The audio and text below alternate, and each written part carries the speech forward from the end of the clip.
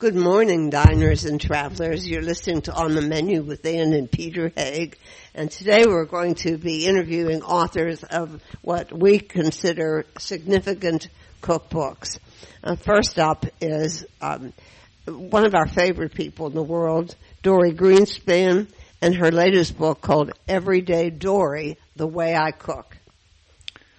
Oh, okay. You woke me up there. I was getting in a nap before the New Year's. Don't forget, we need to remind everybody that the day after tomorrow is 2019. My God, time flies when you're having fun. And in the meantime, here's Dorie Greenspan.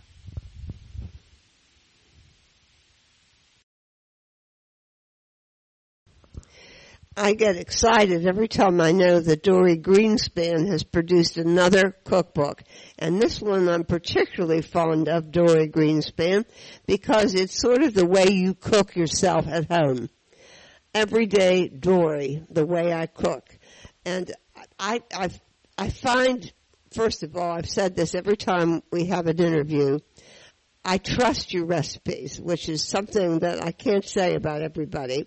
But they work. You couldn't say anything nicer to me. Thank you. Well, this is not as common as you might think. It's fairly rare. Now, you mentioned in I guess your acknowledgments or somewhere about your long-time recipe tester. What about her? So, Mary Dodd.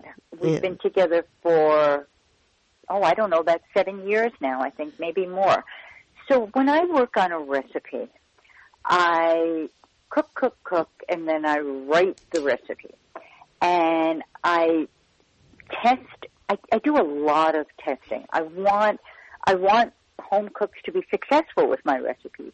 When I have the recipe just the way I think it should be, then I send it to Mary Dodd. And Mary retests the recipe using, her own ingredients, her own oven. So it means that the recipe is getting a test in another home, as though, it is. Mary's a home cook, another home cook cooking it. And so then she'll come back to me, and if she has any questions, we'll go over them, we'll taste together.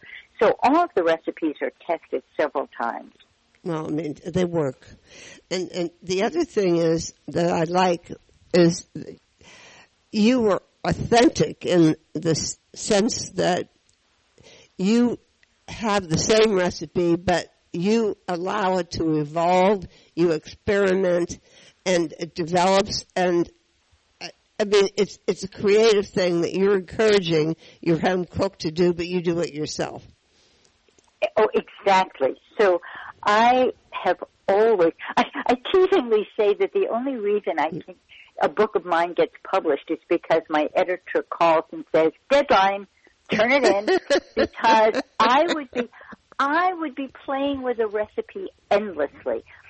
If I have a recipe I like, like I said, I write it, I get it, solid, but I don't stop thinking about it.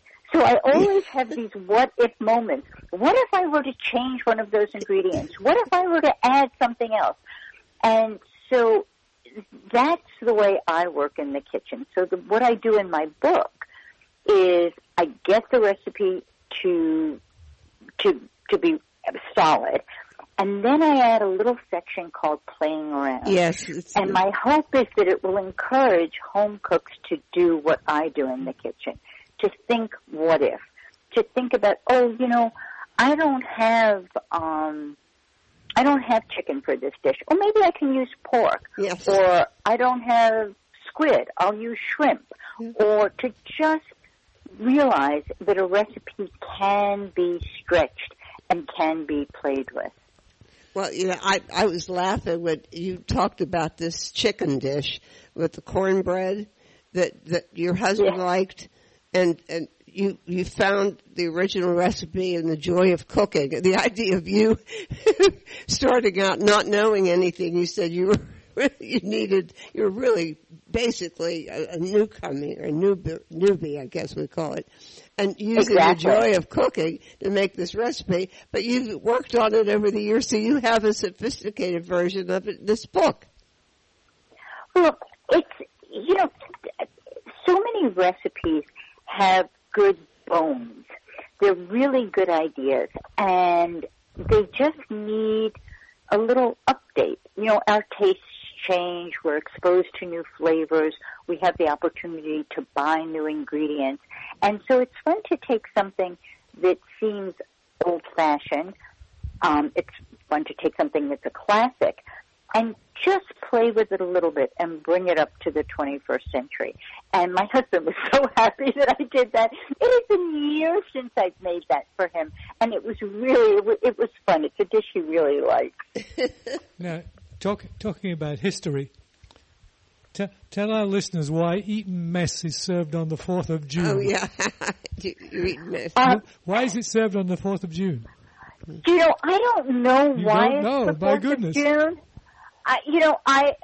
This is one of those things that it was just a tradition at the British boarding school. But this is another example of a recipe that I what-ifed, that I played around with. So the original, as near as I can tell, the original Eton mess has 3 components: meringue, strawberries, and whipped cream. And because strawberries and rhubarb were in the market at the same time, thought I would make an Eton mess using both of those fruits. So I made a little rhubarb compote and added some strawberries, and it was delicious. I also do something funny with the meringue. I crush those Biscoff cookies, the spice speculoos cookies, and I fold it into the meringue, so you get the surprise. I love when there's a surprise in a dish. You get the surprising flavor in the meringue that you expect to be just sweet.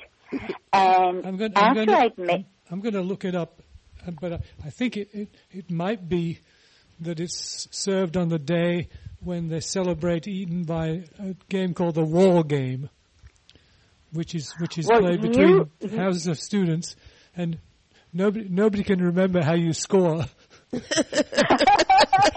so as a result, nobody's actually scored a goal in the War Game for something like 100 years.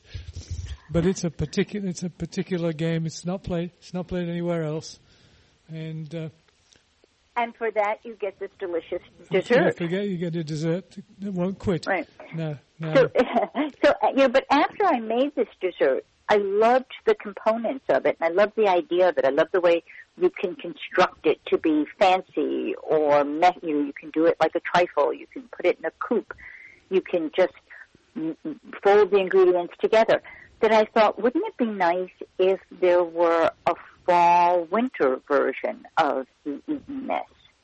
And so I kept the meringue, and I kept the whipped cream, and instead of rhubarb and strawberries, I did lemon curd and a quickly made cranberry jam. Now let me with temerity make a suggestion, because it was the tradition at my college, St. Catherine's College, Cambridge, that on every Sunday, dessert was called cabinet pudding. And cabinet pudding consisted of leftover pudding from the 6 days of the week that had just expired, with the most horrendous tasting fruit sauce poured all over it. But I know the derivation. The derivation is interesting because there was a British Prime Minister in the very early 19th century called Lord Liverpool. And Lord Liverpool said something like, "I'm not very smart, but I'm going to assemble a cabinet of all the great brains that I know. So all the best political and historical brains that exist in my country, I will invite them to join my cabinet," and cabinet government was launched. The best and the brightest. The best and the brightest, all making a contribution. Cabinet pudding. No, it's not very clear that cabinet pudding really succeeds. but Lord Liverpool's government succeeded. Oh, I love when there's a history to a dessert, when there's a story to a recipe, and I think that of course, not every recipe has such a good story or a good history, but I think that we, when we're cooking, make our own stories around recipes, and I'm always happy when I'm working on a recipe that has a story. You mentioned things that I mean, you know how many years I've been at this, and I actually never knew what Meunier meant. I didn't. What does it mean? I never did. What Miller's wife, right? Right, so it's the miller's wife. So when you have like sole Meunier is the most famous. Yeah, that's right. A dish that's dredged in flour before it's cooked. It's called Meunier, and it's the miller's, the miller who would have made flour. Yeah. I mean, I associated it with butter, but I didn't really get the point of the Meunier and the flour. I was the breading of it. You have a number of things like that because you do dig deep into these recipes.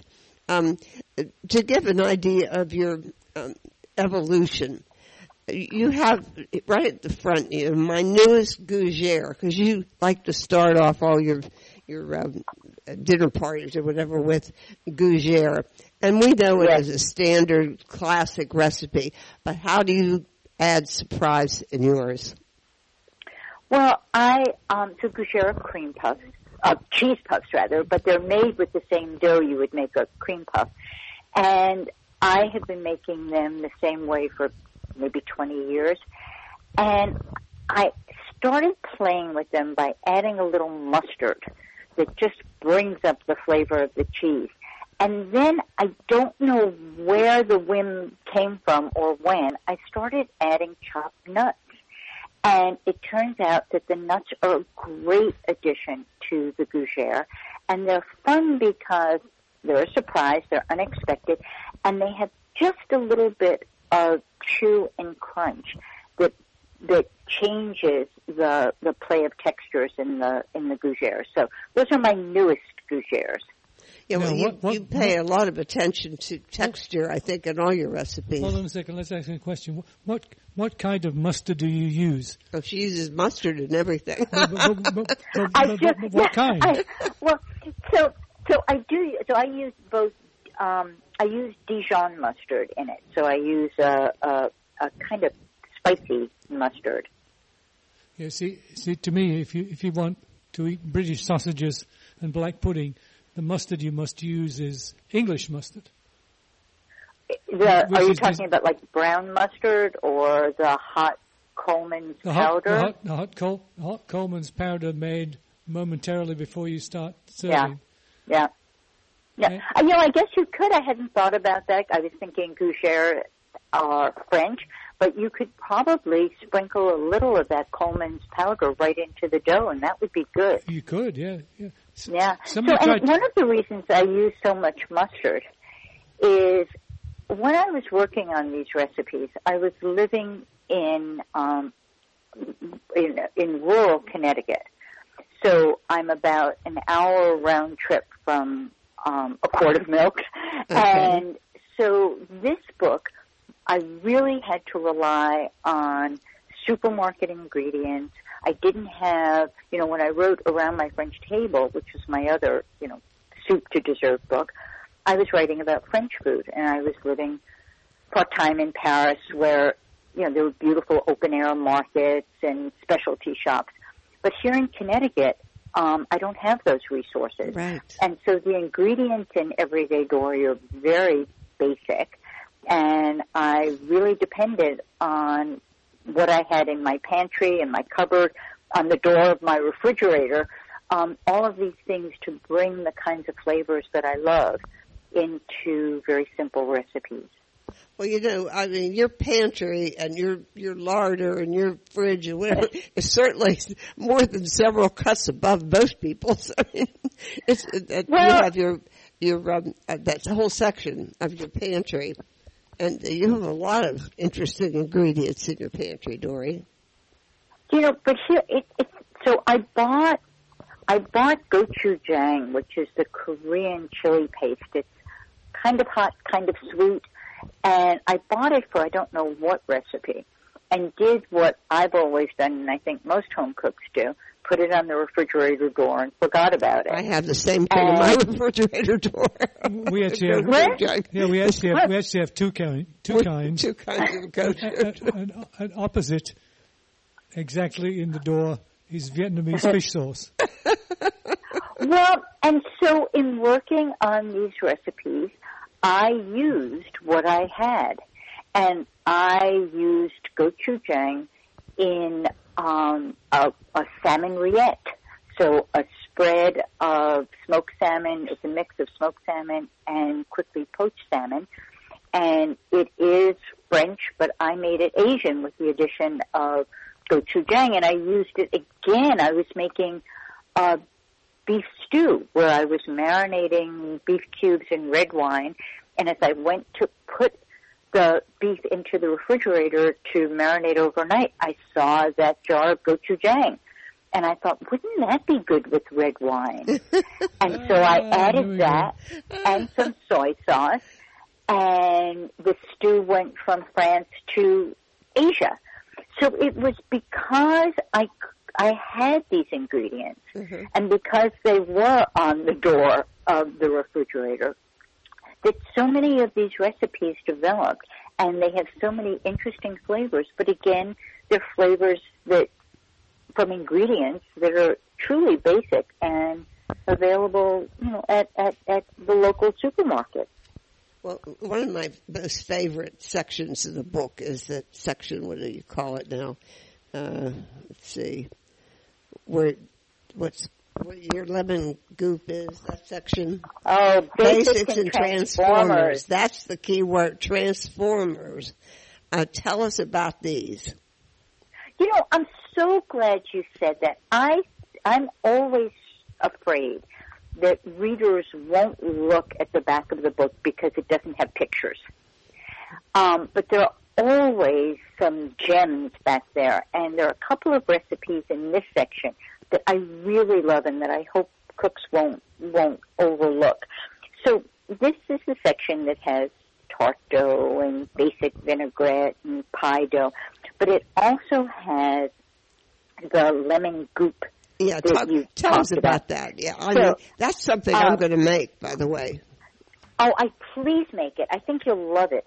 So instead of, I love preserved lemons, and they're not easy to find where I am. When you find them, they're very expensive. You can make them at home, but you have to plan ahead. I know. And I'm not so good at that. Yeah. So this is a mix of lemons. Some of them are have the rind and the pith still on them. Others have been peeled.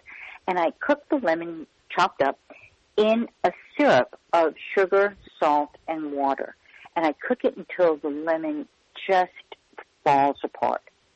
Strain the solids. The syrup that you get from that makes a terrific vinaigrette. It's also good. It lasts almost forever. So you can keep it on your fridge door. You can add it to marinades. You can swipe it over a chicken breast that's just come out of the oven. And you can also make the goop. This is my favorite part. You take the solids, add a little bit of that syrup, and whir it around in a blender. And what you get is almost a jam. It's shiny. It's tart from the lemons, really sharp, also a little salty and a little sweet. And this is truly a transformer. If I have a recipe for scallops that are... Oh, I love that recipe, yes. Right, and at the last, as soon as they come off the skillet, you just give them a swipe of the lemon goop. You can use... I have a friend who said to me that if you were forced to eat your flip-flops, if you put some lemon goop on them, they taste great. It's become a real basic for me. Well, the other thing I think about your recipes are all balanced. You're a firm believer in a squeeze of lemon juice if you need it, a dash of salt, right? Yes, absolutely. Yeah, see, I think that's really makes the difference between. And you as a cook, you get used to doing that. You realize that it's important to just taste at every stage And sometimes just at the very end, a squeeze of lemon juice, as you said, will change everything. It just brightens all the flavors. That's what I think. I'm a firm believer in that one. And, I thought it was unusual that your index, you said nobody looks at the back of the book. You have pictures in your index. I think that's... I know. So that was a great surprise for me because I hadn't seen the design of the index until I got my first copy of the book. Oh. And I love that. I do too. Pointing that out. I just think indices are absolutely the most boring things in the whole world in book design. And then I was so pleasantly surprised to see your pictures. I know. I have a beautiful index, and I'm happy. Yes, you do. And you have a wonderful photographer, too, because these are beautiful. The photographs. Ellen Silverman. It was a great team. They were wonderful to work with. Yeah. And we shouldn't forget to mention, you were known for your desserts and pastries and baking. And so, nobody will be your fans will not be disappointed in your dessert section. What are some of your favorites of these? Well, I have only favorites here, but the banana, last of the bunch banana bunch is a really good cake. I'm excited about it. I was really happy when this worked out. The triple layer parsnip and cranberry. Oh, that was another one I noticed because I can readily see parsnips working into that kind of recipe. Yep. Yeah. So, if you think about a carrot cake, carrots and parsnips are cousins. And I wanted to do a new carrot cake and thought I would do half carrot, half parsnip, which I did. And then the parsnips were so good, I thought these can really stand on their own. Yes. And the recipe is interesting because the cake layers themselves are, classic, like a carrot cake. But I put coriander in them, which is a nice spice that you don't often get solo. So there's coriander, there's ginger, there's orange zest, and pecans, and then I folded in some chopped fresh cranberries. That's great, too. The filling and frosting is like a carrot cake frosting. It's a cream cheese frosting. And then I thought, that cranberry, so good, that tartness with the sweet parsnips, that I made a cranberry jam and put it between the layers. So it makes the cake even more beautiful. That's gorgeous. And really, and you were talking about balance before, it really balances the sweetness. It makes, it's a play of sweet and tart now. So I think I love the cake. I love the way it looks. I do too. It's fun. Yeah, it's fun to make. It's very easy. And it's delicious. I want to mention, I'm looking here at the molasses coffee cake.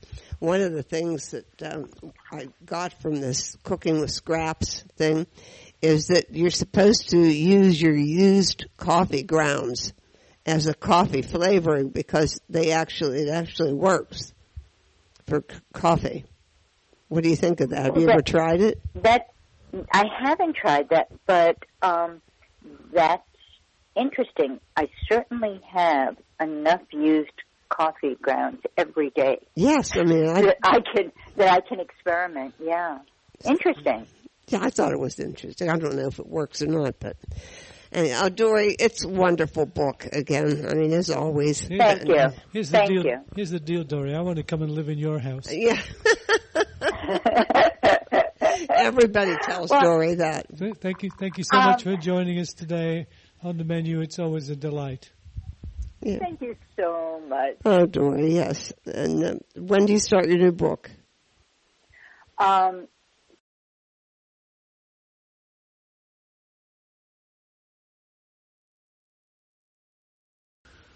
And don't go away because we'll be coming back with another fascinating track right after the break.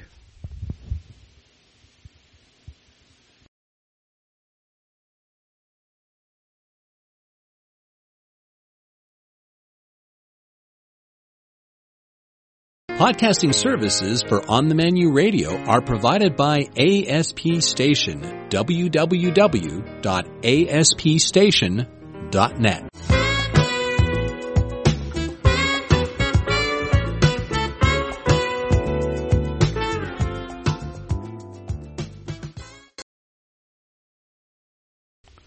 Welcome back, and yet again another just absolutely outstanding author, Julia Turshen, and her book is about something, of course, that I love, Now and Again, which is my favorite food, leftovers, but also with ways of attracting and putting a diverse group of friends around a table, which is what all this stuff is all about, isn't it?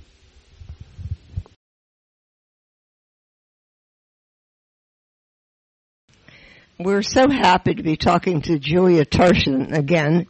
This is your third appearance, I believe, Julia, on our program. And with all that you do, we could probably have you more frequently than that, even. Thank you so much for having me back on. I love talking with you. Yeah, well, Julia has written some major books. I mean, I keep falling in love with these. And she's in a category, I mean, I have different categories of chefs, cooks, and you're in my thoughtful category, intelligent and thoughtful. So that's where you are. Well, I appreciate that. Yeah. Thank you. It's a nice place to be. Yeah, I mean, I have another category called philosopher chef, but that gets a bit complicated. That's like Heston Blumenthal, you know. Yeah, no, I like to keep things simple. So I think this picture of you as a small child with the cooking utensils, a big bowl, you're baking something, is just adorable. Thank you, yeah. I think you don't look that much different now. No, I feel like I'm one of those very, very lucky people who's known what they've loved to do forever. Oh, yeah, how old is this picture? I think I must have been maybe about 6, I'm not sure. 6? Oh, boy, you're already something cooking. Like that. Now, I want to mention your photographer, too, by the way, David Loftus. It's excellent. And I don't know, maybe you can name it for me. There's a new style that I've seen happening in cookbook photography, like this, which is almost like a still life, you know, an old-fashioned, regular still life. Classic. It's not old-fashioned, classic still life. I mean, like I'm looking at the cauliflower. Yeah. And it looks like a still. Great. Sure, yeah. So David Loftus is an amazing photographer, and incredibly easy and fun to work with, and does such an extraordinary job of finding just beauty in everyday things, you know, a head of cauliflower, a pile of plates, you know, whatever it might be. Yeah, I like when he mixes the pattern on the flatware. Yeah, well, that was very much from just my own collection of really? flatware. And photography for cookbooks is such an interesting process because it really requires a village. And I was lucky to work with David and 2 amazing women, Caroline Lang and Tina Wong, and they helped to bring all these photographs to life. And it was an extraordinary time. Well, I hope you enjoyed it because the result is just exceptional. Let's talk about the concept. You said you started out actually writing, you were going to write a cookbook about leftovers because you like leftovers so much. Yeah, I think the world can sort of be divided into people who either love or hate leftovers, and I'm definitely someone who loves them, and I was happy to hear you are as well. And yeah, my original idea for the book was just a book about how much I love leftovers and reinventing them, and I came up with what I thought was a very funny title, which was to call it It's Me Again. It's Me Again, yeah. And I thought it would just be all recipes for, ways to turn leftovers into something new, but I kept coming up against a problem with that concept, which was, where does the original food come from?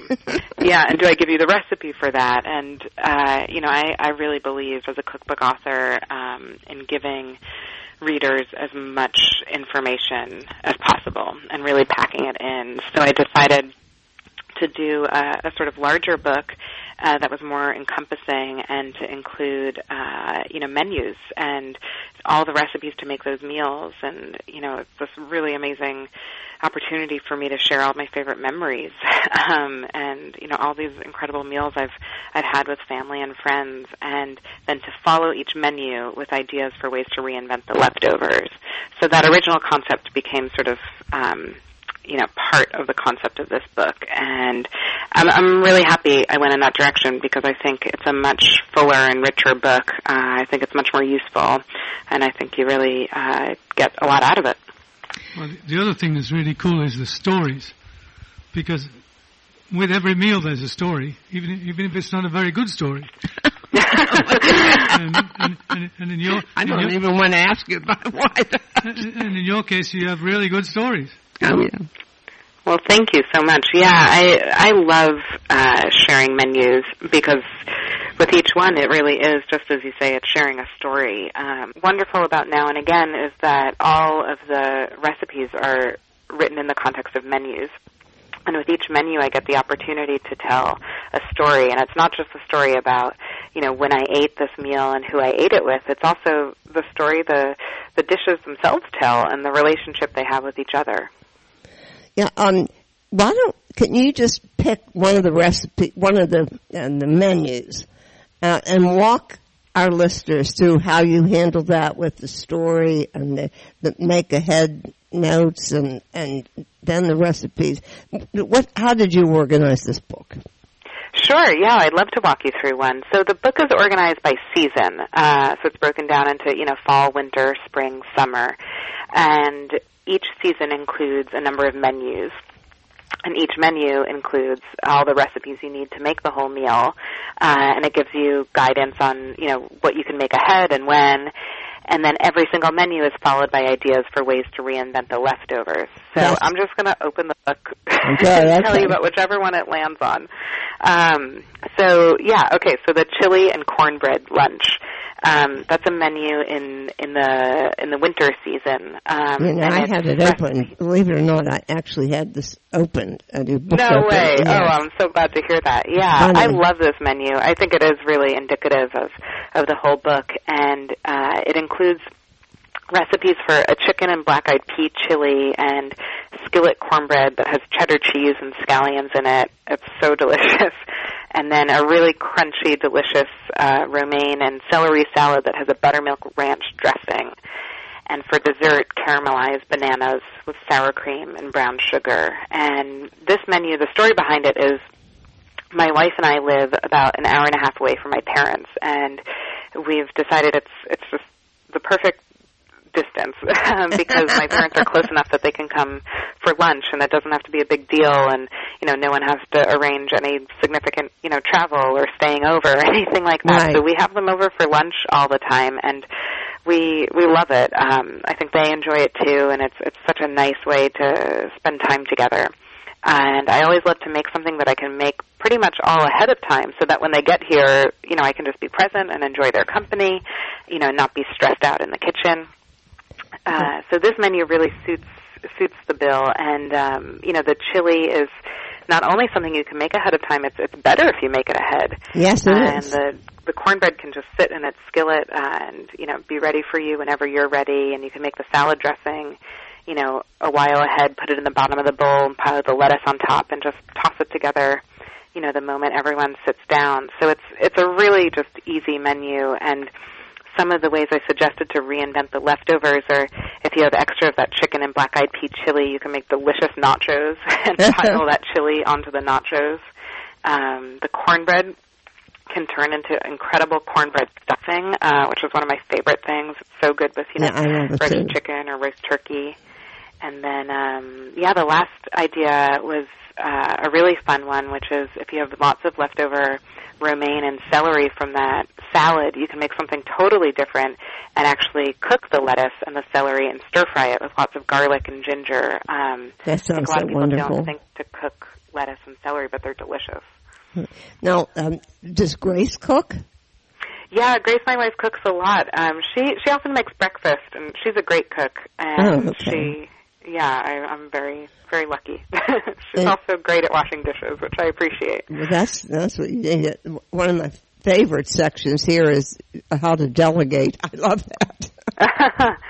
Yeah, at the back of the book there's 7 lists, and they're all just really helpful lists, and each list has 7 items on it. So you get, 49, close to 50 sort of extra ideas is how I think of it. And one of those is, 7 great things to delegate, which I think is an important thing for all of us home cooks to keep in mind, because you don't have to do everything.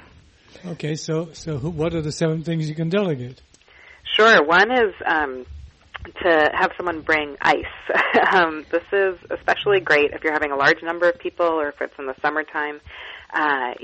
You can never have too much ice when you're having people over, whether it's for drinks or to keep things cool. And it's not usually something, unless you have a large, chest freezer or something, it's not really something you can get ahead of time if you don't have the space to store it. So I love, when people are like, what can I bring? Assigning, 1 or 2 bags of ice is a great thing, and it's, something you can cross off your list. And another idea I love across the same lines is to have someone else bring flowers and arrange them. It really and arrange them. I noticed that you said arrange them, because the thing that I hate the most is if you have like a dinner party scheduled and somebody comes in and thrusts a bunch of flowers at you that you have to stop cooking and put in water. I hate that. Yeah, no, and I think a lot of people, when you have them over, if you go to someone's house, I think people really want to be useful, and so I think having things in mind for them to do is great, and especially when it just adds to the overall kind of atmosphere and feeling. So, flowers, music is another thing you can assign. Alcohol is another thing you can assign, which is great because it offsets the cost so much. I think often, if you're serving alcohol with a meal, that is usually the most expensive thing. So, it's nice to not be financially responsible for the whole meal. Remember, Rabbit, along these lines, one of the most fun parties we ever did was the one we were in D.C., and it was before we had access to the cultured mussels so readily. And so, we bought all these mussels. I mean, tons of them. And I had the scraper and the wire, scrubber. And as people came in, I led them up, and they each took their turn cleaning the mussels. I love that. It was good. It was good. They loved it. I mean, the guests loved it. The thing I like the best, quite honestly, is when people will clear afterwards. Oh yeah, right. Well, she has that in here too. Yeah, well, I'm not surprising. We have some friends who they're just really good at that. I mean, and it's a real pain in the ass. The only person I ever knew who liked clearing the table was my stepfather, Frank Davidson. But we discovered after years of him doing that the main reason he did it is because that meant he could get a chance at the leftovers before anybody else.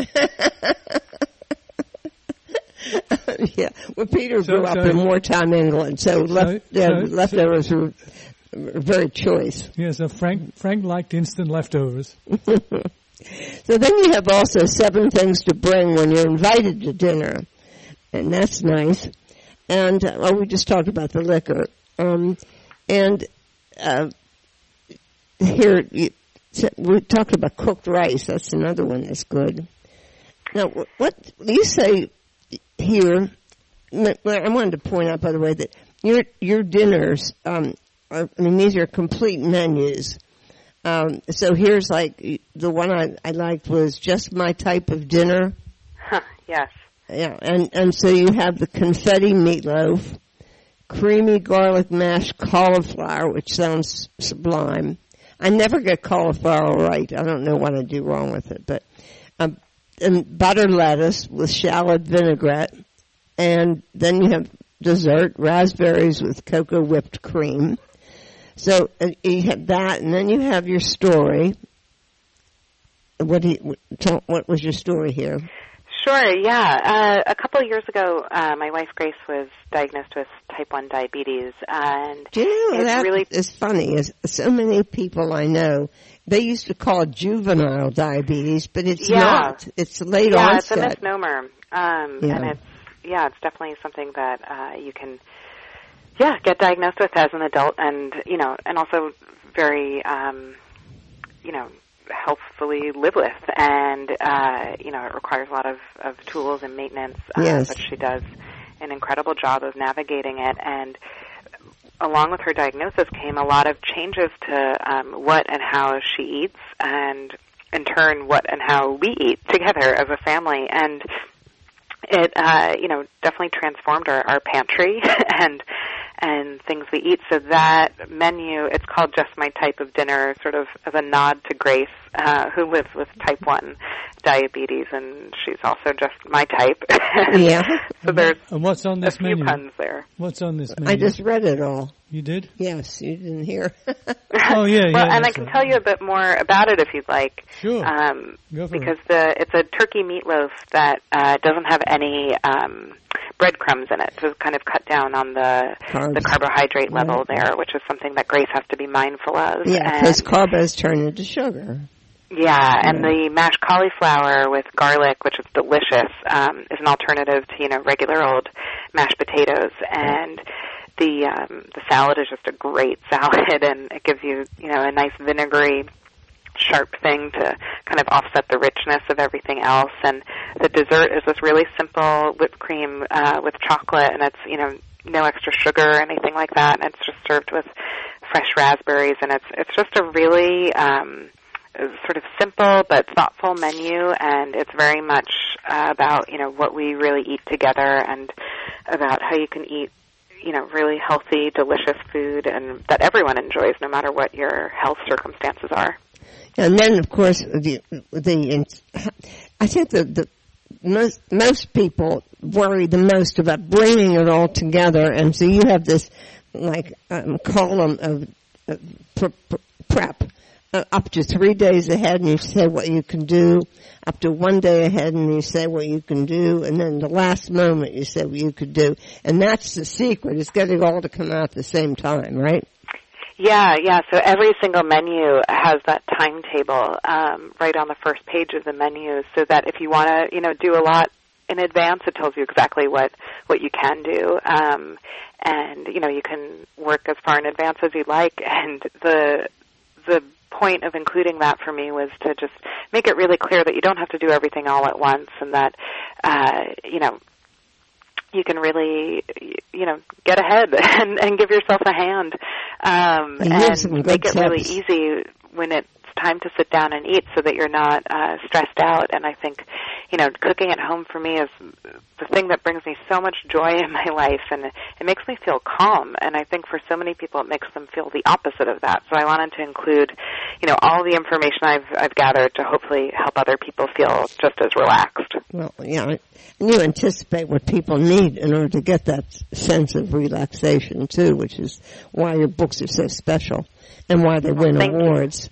So then following that, there is a double-page photograph of you preparing, and then you have the individual recipes after that, and then you have It's Me Again, and that's where the leftovers come in. It's brilliant.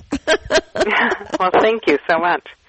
Well, this cookbook is going to be a smash hit, and probably another award for you. Just divert a little bit. You did a project that I was in great admiration of. Explain EATT. Sure, yeah, I'm so thrilled to talk about it. So I guess it was April. So a couple months ago, I launched a website called Equity at the Table, and the initials for that are just what you said, EATT.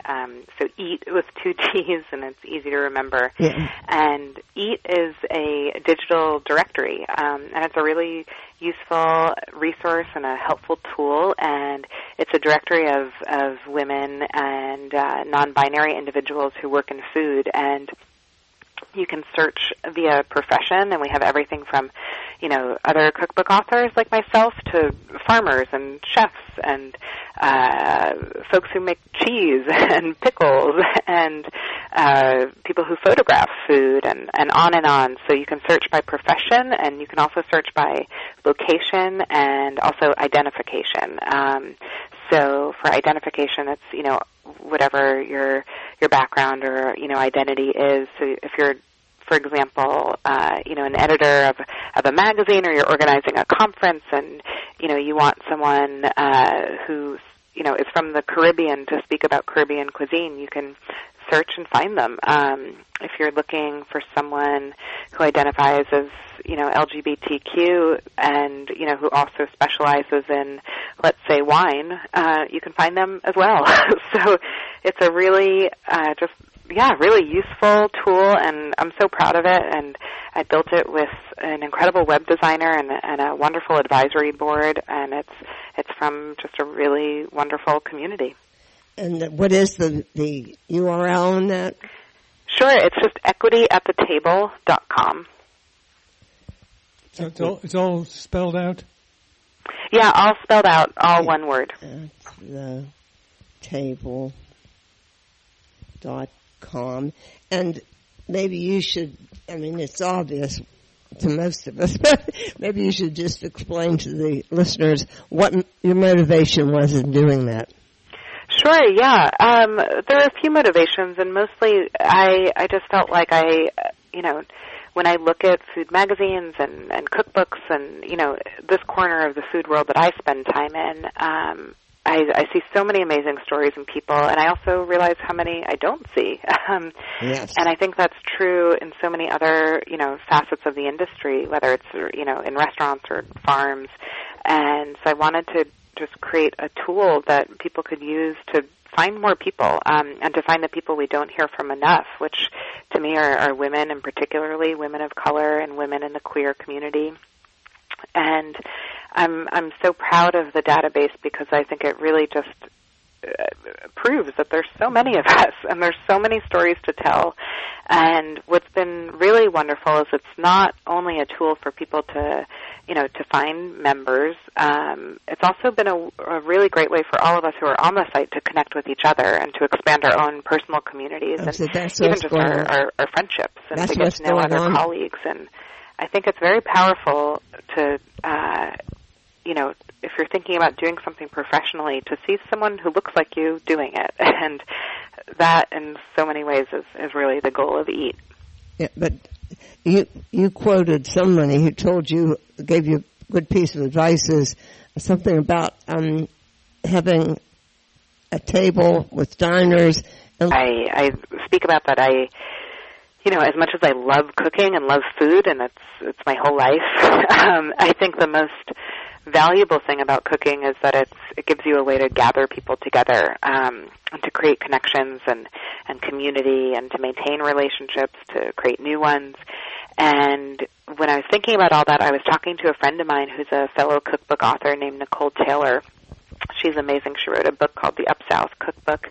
And Nicole and I were talking, and she asked me a question that really just caught me, and it challenged me, and I think it really changed me. And she asked me, when was the last time I invited someone who doesn't look like me to my table? Mm-hmm. And it was a reminder that, not only can you, maintain already existing relationships through cooking for your loved ones, your friends, your family, you can also create new ones, and you can get to know people who are different than you, which at the end of the day I think is just the highest power food offers us. And, it can be someone who doesn't look like you. It can also be someone who doesn't think like you. Whatever the difference may be, I think food gives us something, that we can share. Well, your conclusion is what I take as an invitation. You say, you're always welcome at my table. So I took that as an invitation. Well, you are. Anytime. Julia Turshen, the book is Now and Again, and I hope you get success with this book. You have it with previous books, and this one's a winner, too. Thank you so much. I really appreciate it. Well, thank you, Julia. Podcasting services for On the Menu Radio are provided by ASP Station, www.aspstation.net.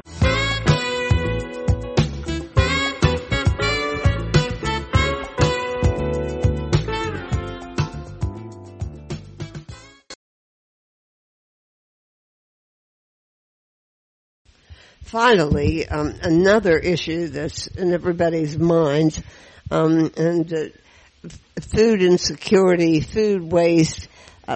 Lindsay Jean Hard, who is a fellow Wolverine, I might add. She lives in Ann Arbor, Michigan. It's called Cooking with Scraps. And she has, first of all, surprised me with, I couldn't even believe that people would not eat broccoli stems or Swiss chard stems. But well, I guess that's, although I must say she introduced some new ones to that category, such as peanut shells and banana peels. so this is sort of like leftovers, but really sort of never the was's rather than leftovers. Exactly. So here's the never was's. What's the title of the book? Cooking with Scraps.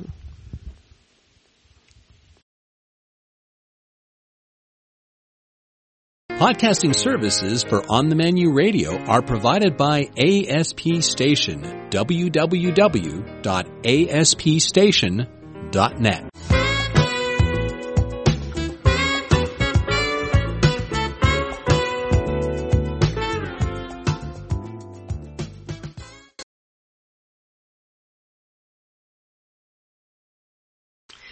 Lindsay Jean Hard, you are right on trend here. Not a trend because it's too serious to be a trend. Addressing the food insecurities.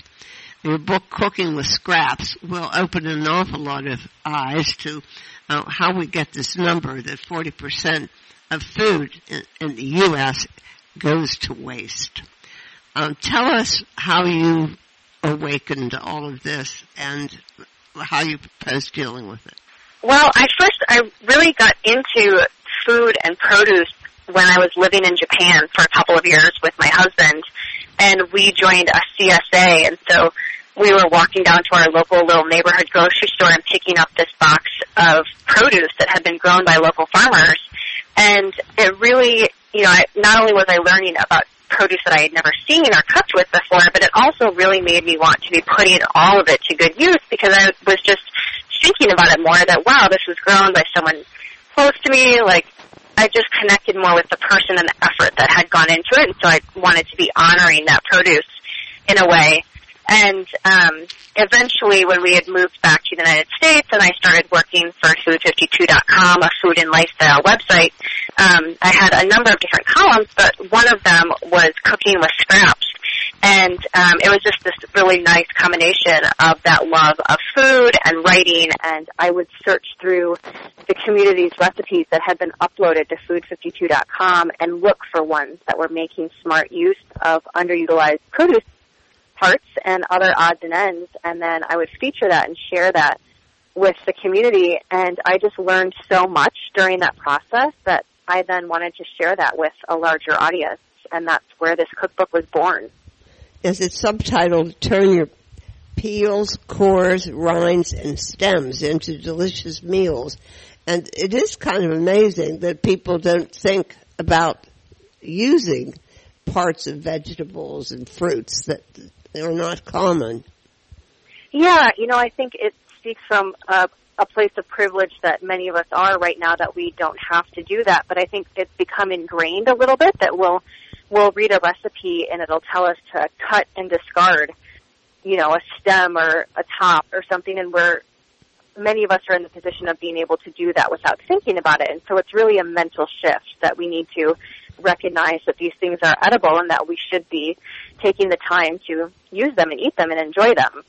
You have I think people will find a lot of revelations as to things they're discarding that would be perfectly fine and nutritious. Some of the things, I would say stems, of course, but you find some unusual uses for they're things that I didn't know about at all, and one of them is banana peels. I think that might be the one that most people are the most surprised about in the book, yes. I'm using banana peels. I'm cooking them and blending them so it becomes kind of like a fruit puree. and then using that in a cake. And it just gives a really nice lightness and like a bouncy texture to the cake. And it still gives not an intense banana flavor, but definitely a banana-ish flavor to the cake. Now, tell us about peanut shells. I really found that one kind of difficult to digest, shall we say. Well, it would be a little bit difficult to digest, I think, if you were eating them. But I'm using them to infuse their flavor and all of that salty goodness into a pot cheese. So it becomes this just nice, spreadable, sort of ricotta-ish cheese that has that peanut flavor and nice saltiness. Now, I mean, Italian grandmothers have known for centuries about the heels of Parmesan cheese, the rinds. Yes, absolutely. And I think a lot of us, will know to add them to a pot of beans or soup to add some extra flavor. But I just find it so handy to start collecting them in the freezer because it's great to build up a whole supply of them because then you can turn them into a cheese spread all on their own. Now, you also do the same with bits of cheddar too, right? Yeah, I tend to keep 3 different bags going in my freezer. One for Parmesan, one for like blue cheese because it's so strong, and then one for everything else. Yeah, you also explain how people should take care of this, keep them accumulating and so forth. That's very important because most people, so you say save your cilantro stems, but then what do you do with them?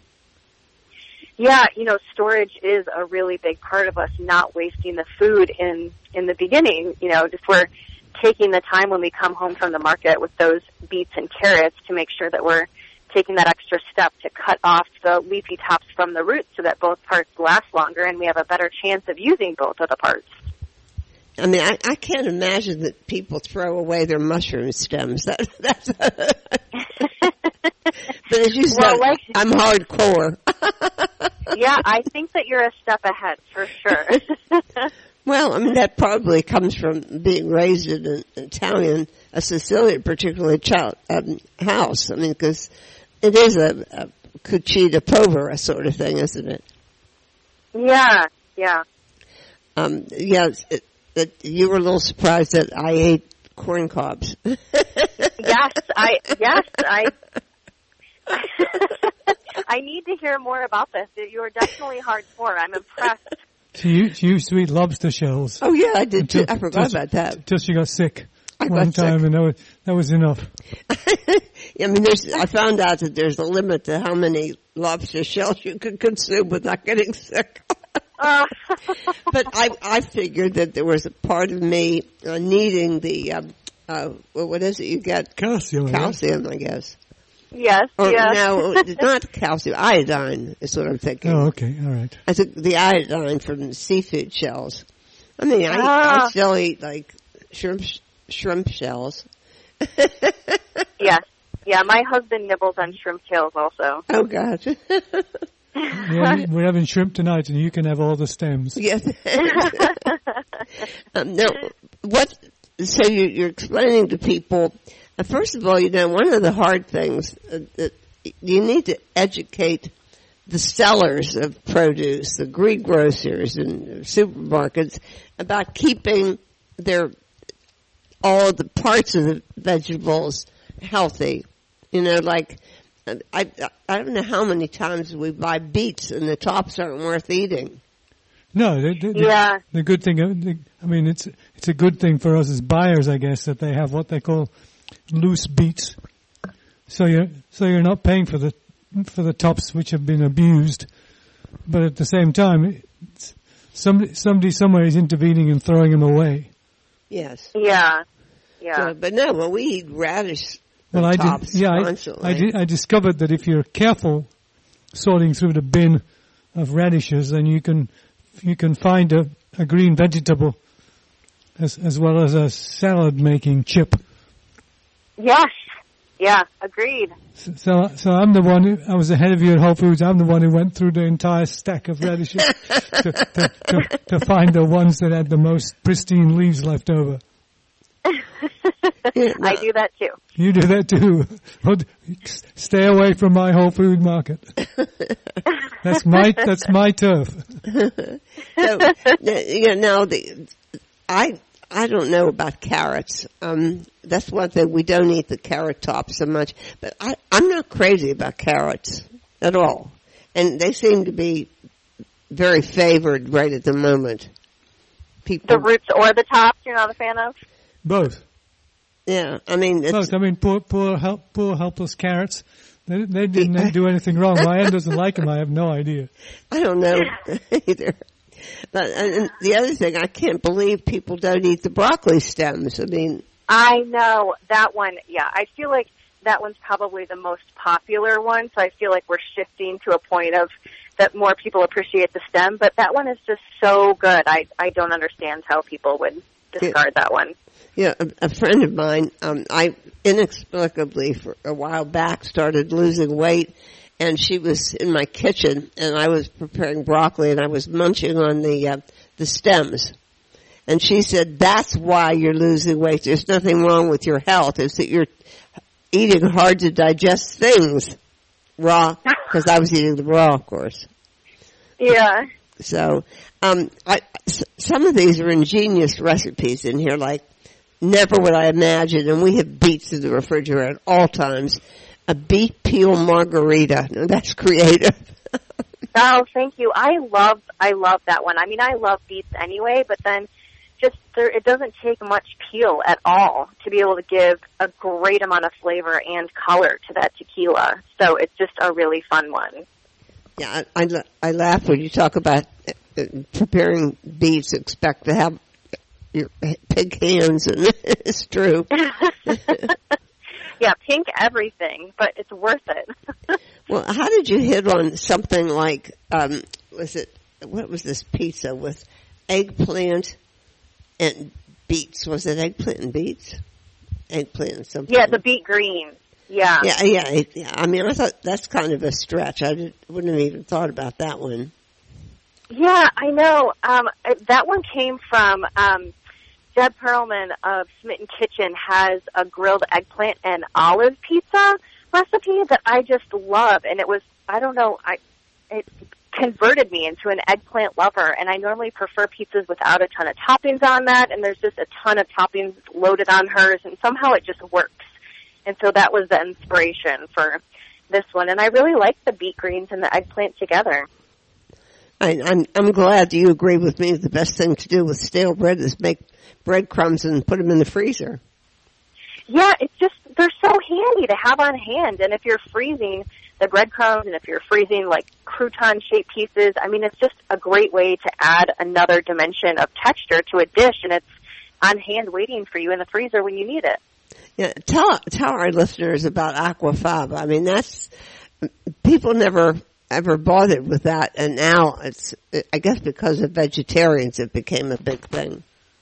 Yeah, it's becoming a lot more popular lately. So Aquafaba is the name for the cooking liquid from beans. So it could be from cooking beans like dried on your own. If you haven't ever worked with it before, I think it's easier to work with the liquid that comes in a can of beans. Yeah, I think so too. But it whips up. How does that get there, though? I mean, is it really just water, and then there's some of the bean gets dissolved in the water, or I mean, how what is Aquafaba? Yeah, I mean, how does it get created? Well, it's the cooking liquid from the beans. So if you've got dried beans and you're adding water to it and cooking it, yeah, it's just how that water changes from cooking the beans in it, and it whips up just like egg whites do. It's wild. Okay, so what's happening if I'm opening a can of garbanzo beans, for example, or cannellini beans? What's in there is originally the dried bean, cooked and then it's been cooked, and then the cooking process stops, and somebody puts it in a can and sells it to you. Yep. Yes. And but you don't rinse it off. I used to rinse it off, especially off. Well, yeah, you can be using that to turn it into something else, like mayonnaise, or whip it up and make baked goods with it, like brownies. You know, we learn. That's a good thing. That's a good thing about the On the Menu program. We learn more than our listeners do, because we listen to every episode. Tell me about the cashew pulp. Yeah, so, and it could be other kinds of nut pulps too. Like if you're making your own, whatever kind of nut milk that you're making, you're presumably, you then have those nut pulps, the rest of the soaked nuts left over. And I think that they're really still handy and useful. I use them in a couple of different ways in the cookbook. One, they become sort of like a tuna salad. So sort of, I also make like a tuna salad with chickpeas. So it's the same sort of thing, like a vegetarian or vegan mashed salad, sort of like you would with tuna salad, but with cashew pulp in this case. And it's really surprisingly flavorful. I like using it on sandwiches or with crackers. And then in the other one, I'm using it as a filling for, it's onigirizu, and so it's kind of a mashup between like a rice ball and rolled sushi in a sandwich. So it's like a layer of nori and then rice and then cashew pulp and then some other fillings. And then, the same thing with the rice and the nori, and so it becomes like a sandwich with these filling ingredients in it. Now, you have a number of uses for seeds. Cantaloupe seeds, I never thought of using, actually. Yeah, so most of those, melon and squash seeds, I think a lot of times we'll roast pumpkin seeds. Yes. But we can be doing the same thing with melon seeds and butternut squash seeds and any of these seeds that we're getting from squash. We can do the same thing with. What about watermelon? Yeah, you could with watermelon too. It's more work, obviously, since you'd be separating them out individually instead of having a clump of them, but you could roast watermelon seeds as well. Well, I'll tell you, anybody that, this is an inspiration. It really is. I'm not sure about stone fruit yet. I remember we went through a period where apricot seeds, the inside, not the shelly part, the part you're talking about, okay, that were viewed by sort of crackpots as a prevention of cancer. We went through some kind of weird thing like that. And then they were discovered to have arsenic in them. So, there are some, I guess too much of anything is dangerous, right? Yeah. So you can always serve rhubarb leaves with some, with some arsenic-infused apricot seeds. Tell me why not? Right? What is it with why is rhubarb leaves? Why are they poisonous? I know, that's such a good question. I don't know. It just seems like it's stupid on the part of Mother Nature to do that. Well, I wish I knew what Mother Nature was thinking there with that defense mechanism. Well, Mother Nature was obviously very confused since for all the world it looks like a fruit and it's actually a vegetable. That's true too. Yeah. So Whereas Mother Nature, tomatoes are fruits. Yeah, Mother Nature was already confused. So, well, anyhow, you have all kinds of things here. You have infused alcohols, you have infused vinegars, you have great mashups of empty the fridge kind of thing, empty the hydrator, kinds of recipes. It's something that really is, it's important for everybody to take on. It's a challenge. And I told you that, it's right on target because it's worrying everybody.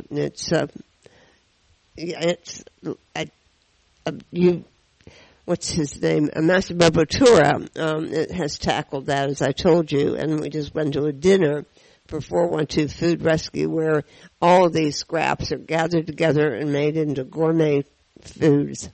And so it's possible, it's not only desirable, it's becoming essential, I think. So I wish you a great deal of luck with this, not luck, but success, because you don't need luck. Again, it's Lindsay Jean Hard, and the book is called Cooking with Scraps. And believe me, it's going to change your kitchen all around. I mean, you'll notice things you never noticed before. So, thank you. Thank you for talking to us, Lindsay Jean. Thank you so much for having me. That's a wrap for today, which is, in fact, our very last program in 2018. So when next we meet, it'll be 2019, and then we will by then be in our 16th year, hard to believe, of broadcasting. And in the meantime, we wish you all a very happy and very prosperous New Year. We hope that the world calms down and everybody gets back into a rational order. and you'll stay with your regular Sunday habit of listening to On the Menu Radio, or whenever you do listen to it, because of course you can listen to it anytime you like.